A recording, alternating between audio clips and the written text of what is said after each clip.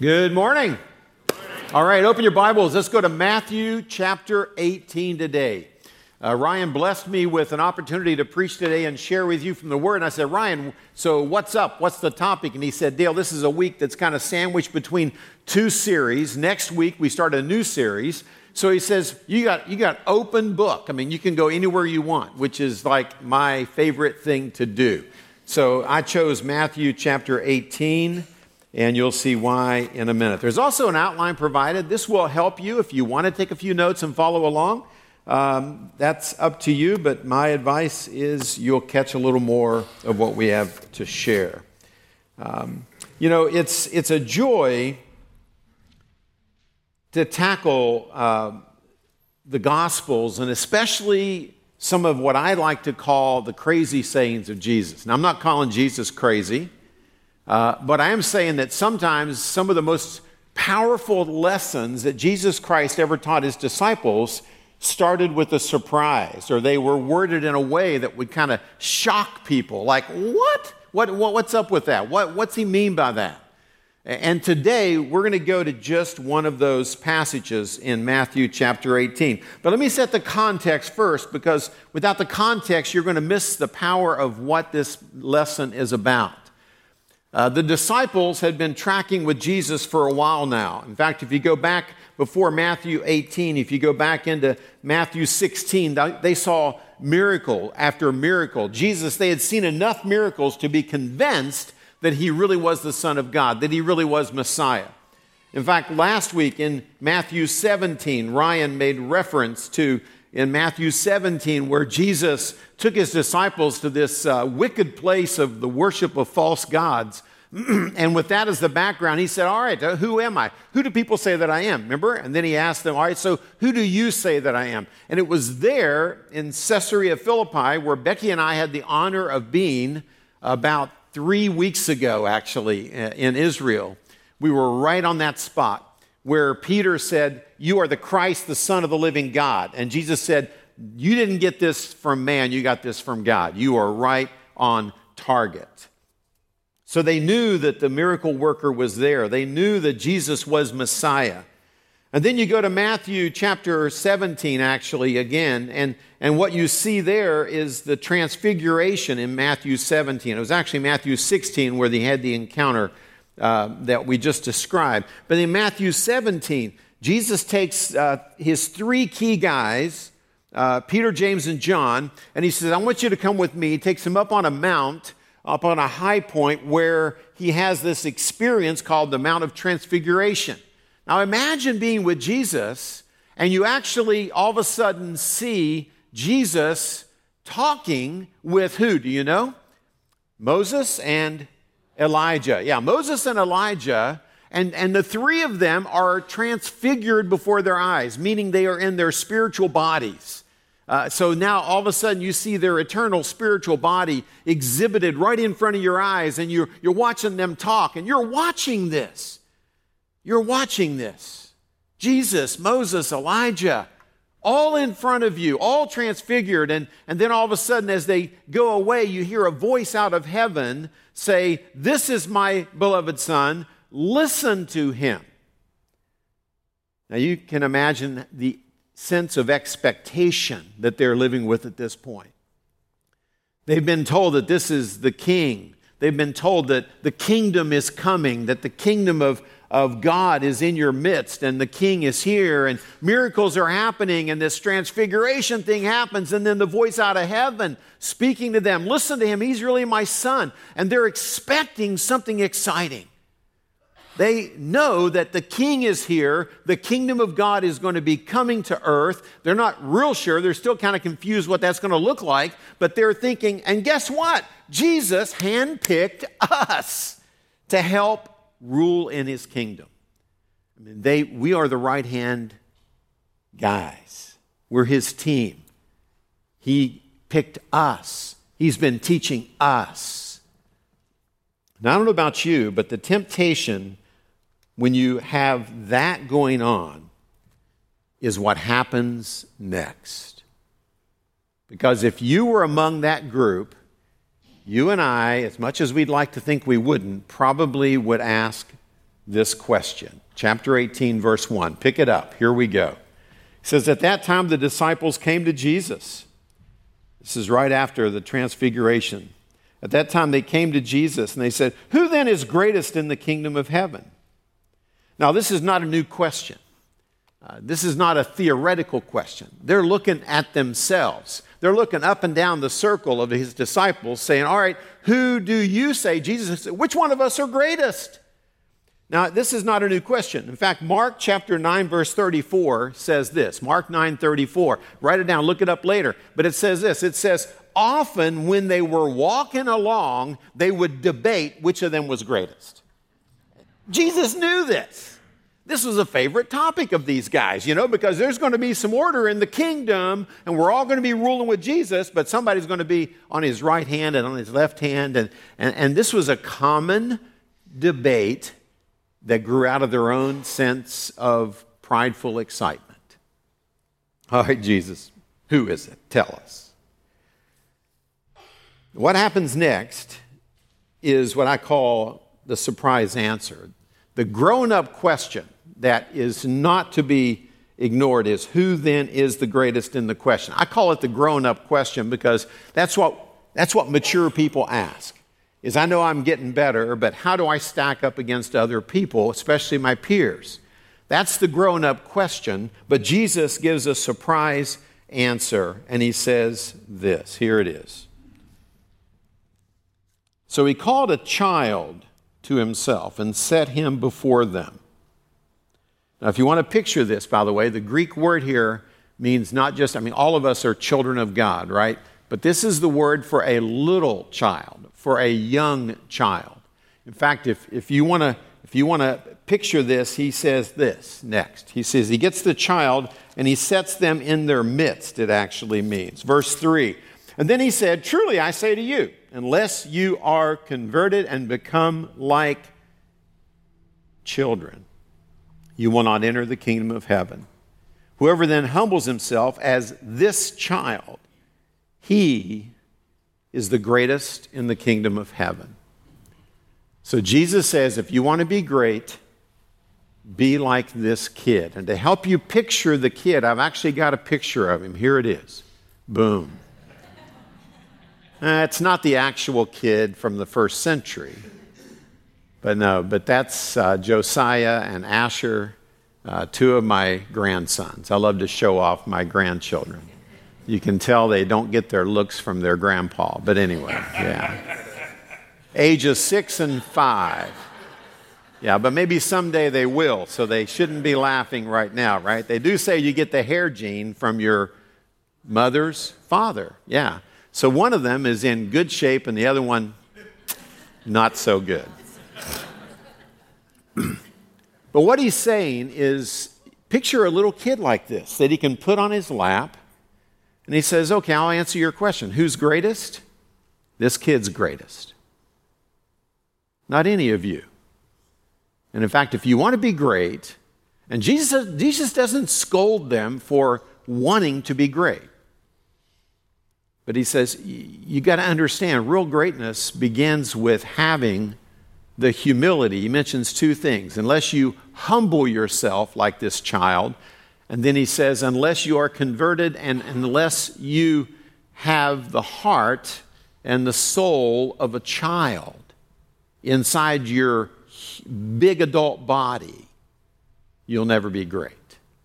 It's as if I were to contemporize this story, it's kind of like Jesus was being interviewed and Sports Illustrated is about to pick their man of the year. Okay, picture this. And all the reporters, including SI, Sports Illustrated is interviewing people, taking a survey, who's the greatest? Is it LeBron? And the finalists are, let's make them up, LeBron, maybe Stephen Curry, maybe Messi, if you're a soccer fan. Anyone else? Give me another nomination. Tiger Woods lately. Yes. Okay. Yeah. Okay. So you got Tiger, LeBron, Stephen, Messi, and they said, but which of these are the greatest, Jesus? And Jesus reaches down and he sees this little snotty-nosed kid, about a 5-year-old kid with his autograph book. And he picks the kid with the autograph book up. He says, if you really want to be great, be like this kid. See how that would shock people? That's exactly what Jesus is trying to teach you and me today. So if you want to be great, what is he saying? Let me begin to break it down. The overall big idea is this, that childlike faith and humility is a kingdom essential in the kingdom of God that you should never, ever outgrow. Now, the Bible often talks about us growing spiritually. You know, spiritually, he says, don't be like children, but grow up in your faith. So you do need to have a grown-up faith, but a grown-up faith, according to Jesus, has the heart and soul of a child. Now, I don't know about you, but it sounds like, well, that's a cute story, but what the heck does it mean? I mean, how do I judge and evaluate myself even to say, okay, how am I doing? How am I doing being like this kid in terms of my relationship with my God at my age today? How am I doing? And so let me break it down. First, there's three things that I see in verses 2 through 4. Number one, it says this. He says, truly I say to you, unless you are converted or change and become like children, you'll not enter the kingdom of heaven. So the first thing he points is this. Humility never comes naturally. It's not a natural thing that we are humble. Our natural tendency, especially as we grow and mature in life and achieve things in life, is to become more prideful, not more humble. That's the danger that Jesus is warning against. It doesn't come naturally. It begins with what Jesus calls conversion or being converted. We'll come back to that in a minute. But notice it doesn't come naturally. In fact, I would contend it's a lifelong struggle, that you never overcome the struggle or the danger of pride. How do I know that? Let's take the most mature Christian in the New Testament. Who would that be? Give me some nominations. Yeah, the Apostle Paul, right? I mean, he kind of writes more than half of the New Testament. He's the leader of the missional movement. He's got this incredible story. But yet Paul says this, that God had to give him a thorn in his flesh in order to do what? In order to humble him, to keep him humble. So even the Apostle Paul, with all of his insights and wisdom and everything, says, look, I need something in my life that keeps me humble because my tendency is to drift toward pride, especially when I'm doing well. See, when we're struggling spiritually, our temptation is not pride. That kind of humbles us sometimes. But it's when we're really having a good week or a good month or maybe even a good year, and you're saying, wow, I'm really growing spiritually. My life is kind of working, and I'm kind of proud of how much Jesus is changing me. Look who I'm becoming. That's when we're tempted to bite on pride. So you got to guard against it, especially in seasons of success or blessing. Number 2, he says the secret is being converted. Therefore, humility begins with our new birth. It doesn't come naturally. It begins with this concept of conversion or the new birth. It's the same thing Jesus talked about with a little bit prideful religious leader named Nicodemus. In John chapter 3, remember? And Jesus said to Nicodemus, yeah, you're a great guy, you know Scripture, you memorized a bunch of it, blah, blah, blah. You do all the righteous deeds, but you must be born again, or born from above. It could be translated in the Greek language. You need a spiritual birth to go with your physical birth, Nicodemus, because you need a new heart. And to get a new heart and to be brought alive spiritually, it begins the moment we place our faith in Jesus Christ, put our trust in Him instead of ourselves, in His good work on the cross for us instead of our good works for Him, put our faith in Christ, experience His grace, and we are born spiritually. That's what that means. And when we are born spiritually, Jesus says that's the first essential if you're going to be part of the kingdom of God. And that's the first thing that helps us begin to have more of a humble heart. Never comes naturally, begins with the new birth. And then thirdly, humility, therefore, because Jesus is teaching His disciples, must be an ongoing essential for true greatness. that if you want to be great spiritually, and you can be great spiritually by the power of God, by the presence of His Spirit, by His Word and His body bringing you to maturity. It is possible to mature. It's possible to be great instead of good as a follower of Jesus. But if you want to be great, He's saying you got to learn the lesson of having childlike faith. That's at the heart of it. So that's what I mean by the paradox. Here's how I state the paradox: that the most mature people in Christ never ever grow up. Want to say that with me? Let's read that together. The paradox is those most mature in Christ never ever grow up. Meaning you don't outgrow your childlike faith. You grow spiritually, you mature spiritually, but another way to say it is this: they may grow old or mature, but they keep the heart and faith of a child. I think that's what Jesus is saying. That somehow He wants us to be growing in wisdom and the knowledge of God, but yet at the same time wake up every day and relate to God as your heavenly Father. And you're still His kid. And you know something? You're okay with that. You're okay with being the kid. You're okay. When I think of kids, remember now, Jesus is saying, be like this little child. He didn't pick up a teenager, because teenagers are not the role model. Can we all agree on that? You bet. Have we all been there? Those of us who are beyond that phase of life. Yes. Remember that? Yeah. I remember I had a discussion with my 12, soon-to-be 13-year-old grandson. We were riding in the car together, and we got into a whole discussion. In fact, I think we were talking about sex and God's wisdom and things like this, and it was interesting. And we were talking about drinking too, alcohol, sex, all those fun topics you want to talk through with a 12-year-old, right? And I told him, I said, now you realize that God's perspective is He's trying to, when he says save sex till marriage, and at least in our culture it says save alcohol till at least you're 21. I said, these are things to protect you, not to rob you of fun, but protect you. Because, and I said this to him, I said, in fact, medical research has proven that the brain of a teenager is not fully really developed enough to make smart decisions. And he came right back at me, and he surprised me. He said, you're right on that, because I got a lot of friends, and they do dumb stuff. And here he is. He's got the wisdom to see, yeah, at my age, I do dumb stuff. And he told me about a couple of dumb things he did. You want to hear him?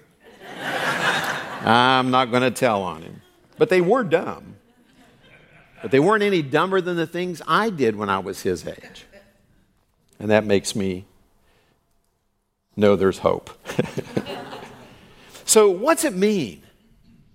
I mean, we could stop the sermon right here, but I thought, what's it mean to relate to God the Father, and no matter how mature I become in Christ, how many years I walk with Him, what's it mean to still have the heart of a child? And right as I was struggling with this, trying to figure it out, I went back and I said, well, Jesus tells us how to pray. It's called the Lord's Prayer, but it's really the model prayer that He gives for His disciples, right? And in this model prayer, teaching us how to pray, I went back and read it to see how much childlike faith is baked into it. And I found it from beginning to end. So here's what we're going to do. I want to take you through the Lord's Prayer. If you want to look it up, you can, but if not, just listen. I'm going to put it on the screen piece by piece. But it's found in Matthew chapter 6, verse 9 and following. And Jesus says, pray this way, and I believe it's a model prayer of childlike faith. Here it goes. And if you know parts of it, you can say it with me or just listen. Our Father who art in heaven, hallowed be thy name. So where do I see childlike faith? It's childlike faith believes my dad can do anything. My dad can do anything. You can write that down, by the way. I'm giving you an outline if you want to capture these things and reflect on them this week. My dad can do anything. And when I was a little kid, I remember believing my dad could do anything. My dad can whip your dad. You ever thought that or said that? Now, some of you may have not had dads around. I think for this sermon's sake, it's okay to think of your parents, your dad or your mom for that matter. It's like my parents, they can do anything. They can fix anything. They know everything. They're super smart. I just had this elevated, probably overly elevated view of my dad and my mom. But that should be how we relate to our God, because He really can. He really can do anything. Becky was teaching a class of first graders years ago. And in the class, she had a little sharing time. Before we pray, is there anything we can pray for? And this one little first grade boy was real sad, and he said, you can pray for me because this is a sad week. And he said, what's going on? He says, my dog died this week.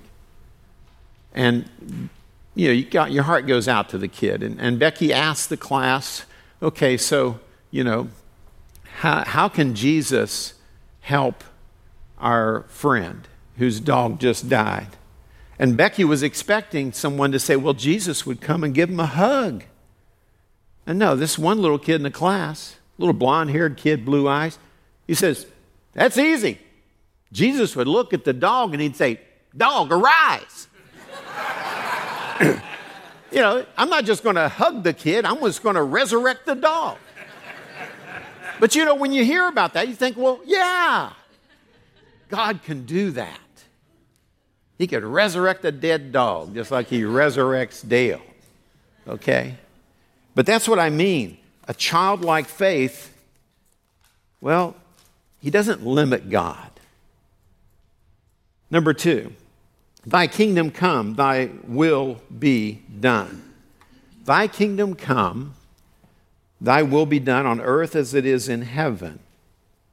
When I read that, I think a childlike faith says, I trust my dad or my parents. I trust my Heavenly Father.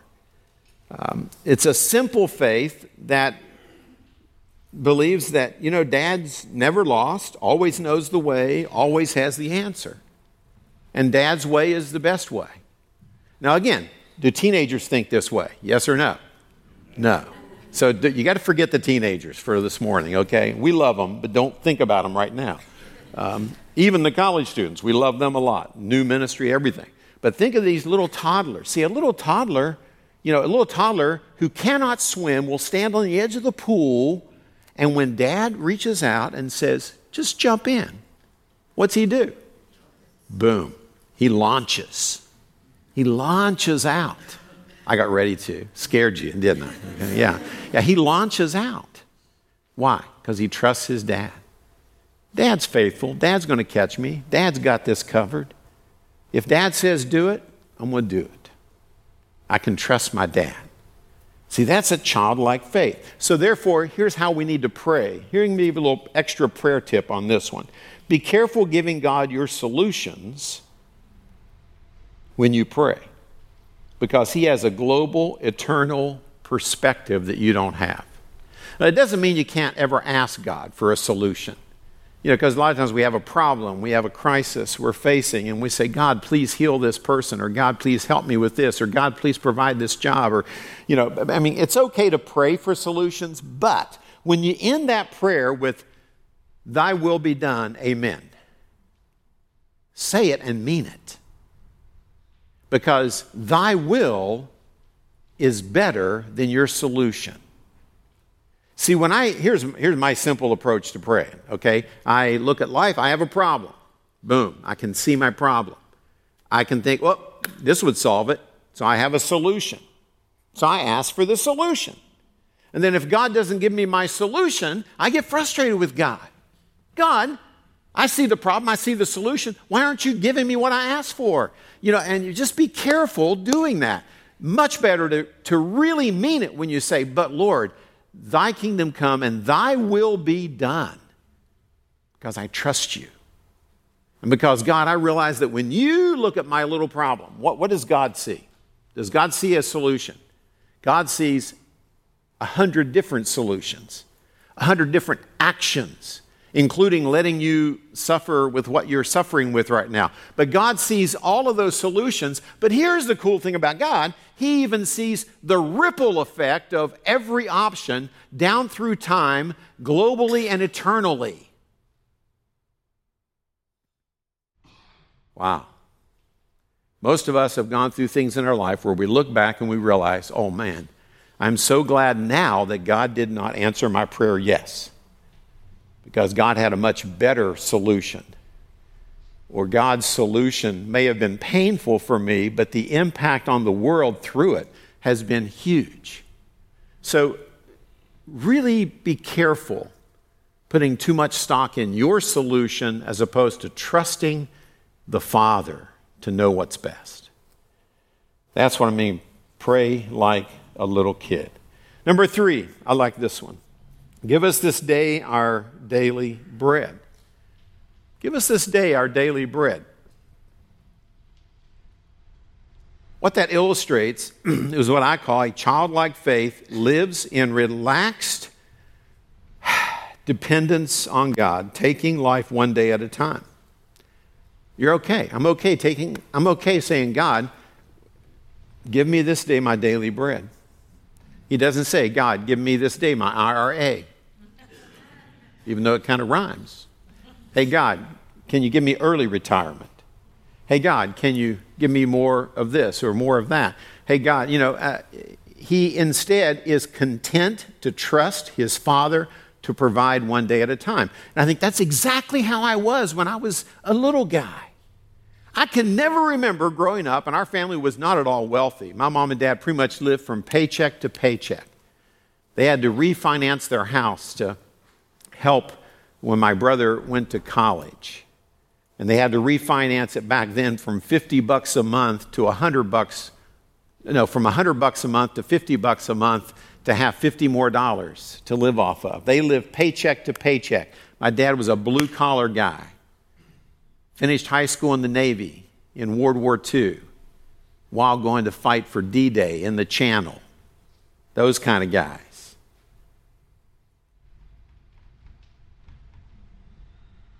But I never remember my dad. I never worried that I wouldn't have something to eat the next day. Now you say, well, yeah, Dale, you were a dumb kid. No. I was a kid who believed my dad's got this covered. My dad will take care of me. I don't have to plan for my own. What am I going to do tomorrow to make sure I have something to eat? No, I could relax. I could have what I like to call this relaxed dependence upon God instead of myself. Now, that doesn't mean that I don't do my best to have a job, work hard, try to move up the ladder, whatever. There's nothing wrong with seeking to be great or to achieve or to earn. Nothing wrong. In fact, laziness is condemned in Scripture.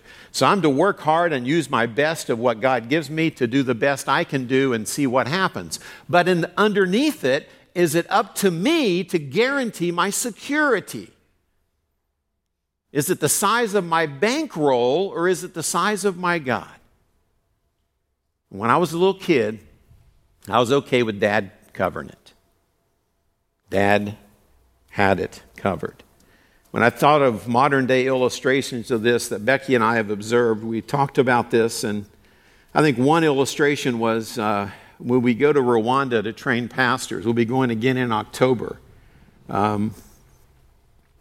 Every time we go, we visit some pastors and some of their people from their church who have come to Christ, and we often go into in this case it was a rainy day, we went into a mud hut, typical Rwandan mud hut built out of their front yard, literally. They build them out of mud bricks that they make.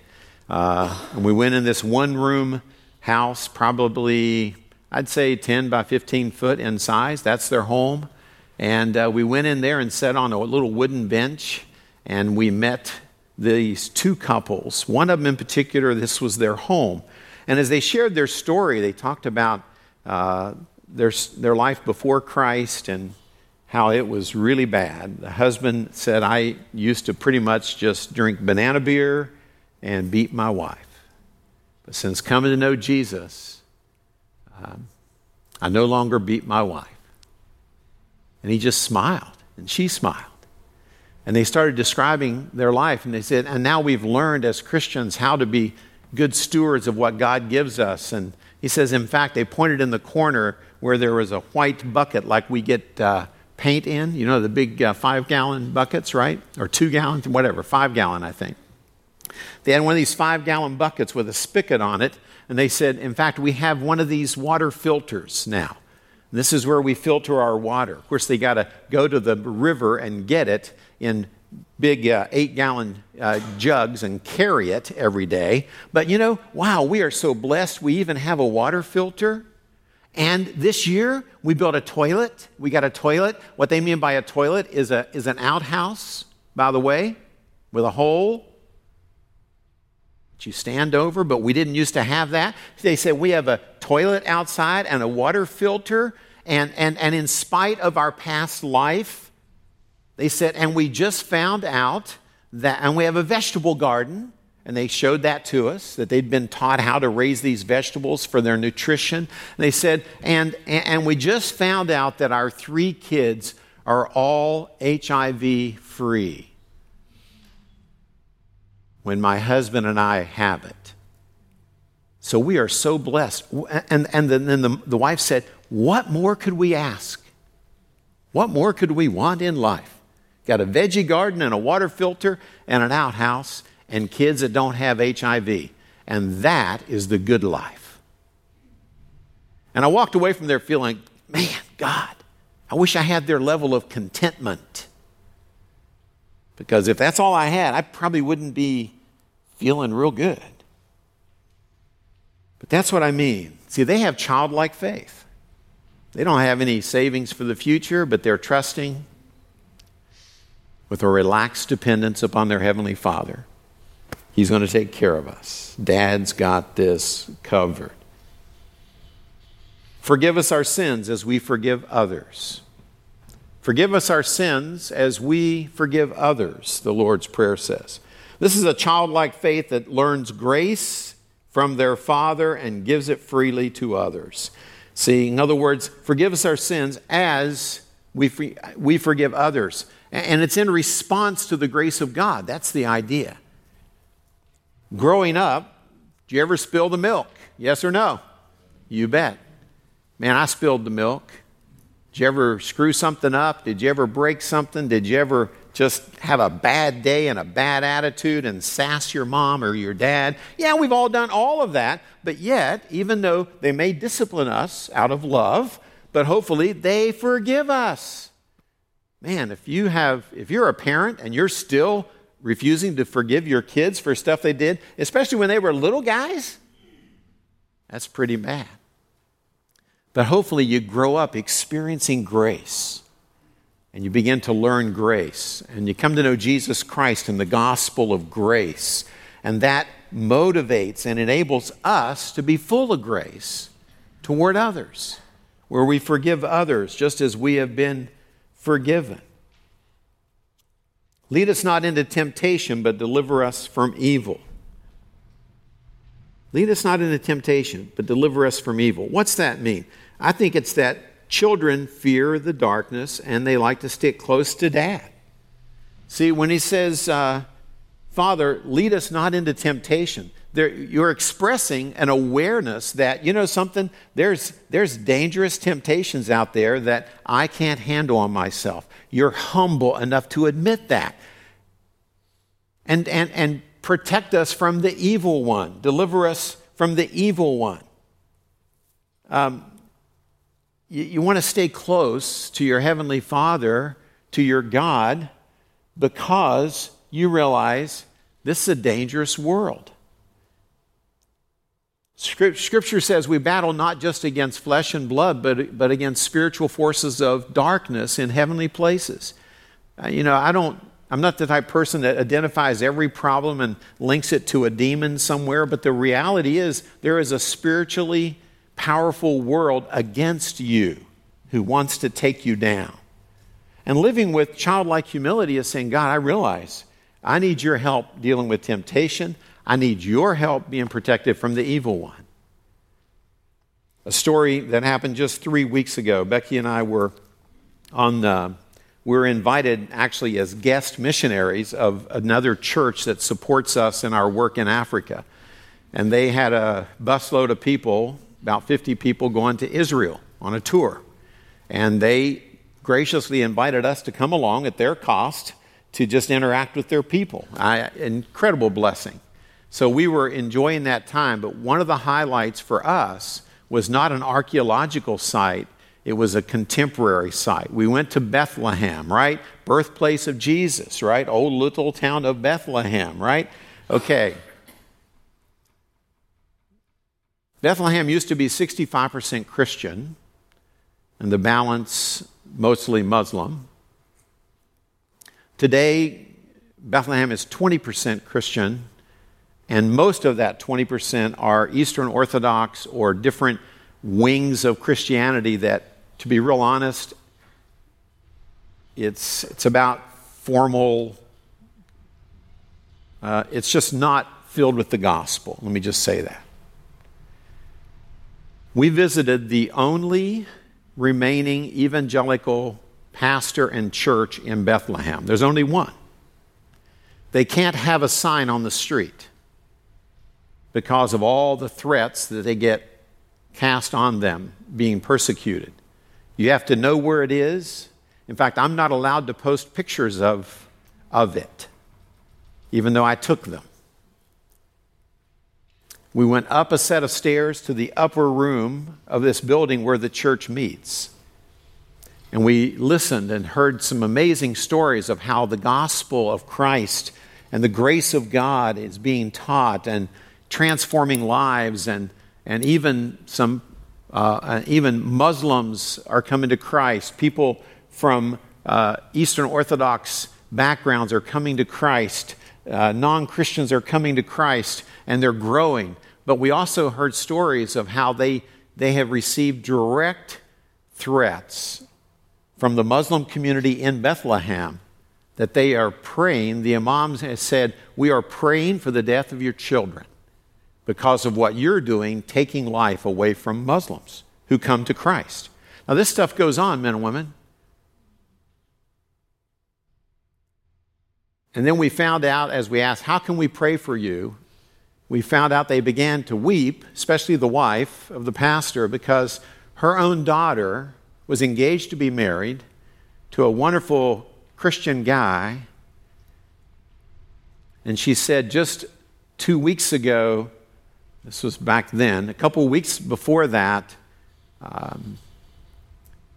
he had been killed in a car crash. And they were being told that, see, this is your punishment because we've been praying for the death of your children. How would you like it if just identifying as a follower of Jesus caused your neighbors to pray for the death of your children? But this is what many Christians around the world deal with in many countries. So, we are concerned about our persecution. We don't face anything like these dear people.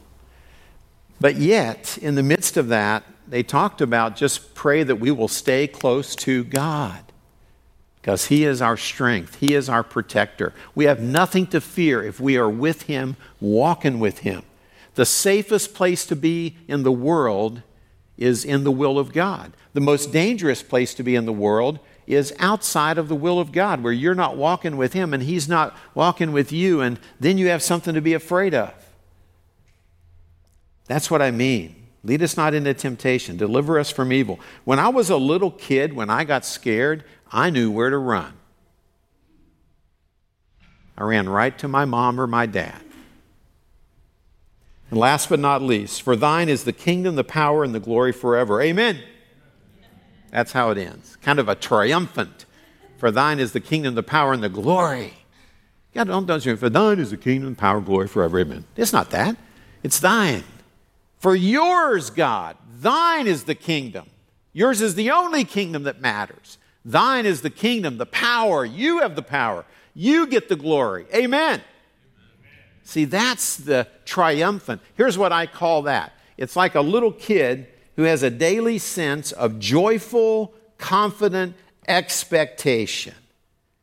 Man, when I was a little kid, I didn't fear anything. I didn't fear my future. I had a joyful, confident expectation. I can go out and play and enjoy life knowing my dad's got it covered. I can rest knowing he's going to provide for me. I can ask for his kingdom to advance, not mine. And I wasn't all hung up on building my little kingdom, building my empire, climbing the ladder. Now, I started doing that later as a teenager. But when I was a little kid, Dad's got this. My mom and Dad, they got it covered. I could relax and enjoy life, knowing too that his kingdom is coming someday. An awareness that in the end, Christ wins and his kingdom will reign and we'll be a part of it. And that's exciting to anticipate that. Little kids anticipate that. They really believe it. We just study it. They believe it. I saw this firsthand when my grandson was up on our upper deck of our home, and on a really nice day, this is what we see at the end of the day. That's the tree behind our house. Beautiful. The ocean's actually out there over that setting sun. And we're distant from it, but it's there. Trust me. I look at that and think, wow, that's pretty. Glad I own a view of that. But my grandson saw that with his grandma that he calls Nani. And all of a sudden he walked out on the patio and saw her looking at that. And his response was, Nani, is Jesus coming now? Because this kind of looks cool. He lives in Escondido and never saw this. Yeah. Is this what it's going to look like when Jesus comes? But see the joyful expectation, childlike faith. So here's the lesson of the morning. You want to be great, not just a good follower of Jesus. You want to be a great follower of Jesus. That's okay. Aspire to that. But to do that, you got to keep a childlike heart, childlike faith, that you never, ever grow up. Father God, thank you for your word and the lessons we learn from it. I pray that you, dear Father, would help us to put our trust in you and your dear Son, the Lord Jesus, your Spirit that indwells us. Thank you for your grace. Thank you for your presence. Thank you for your power. Thank you for your ability to deal with anything. Help us, Father, to maintain the faith that is like the trust of a little child. And may we never outgrow that. In Christ's name, amen.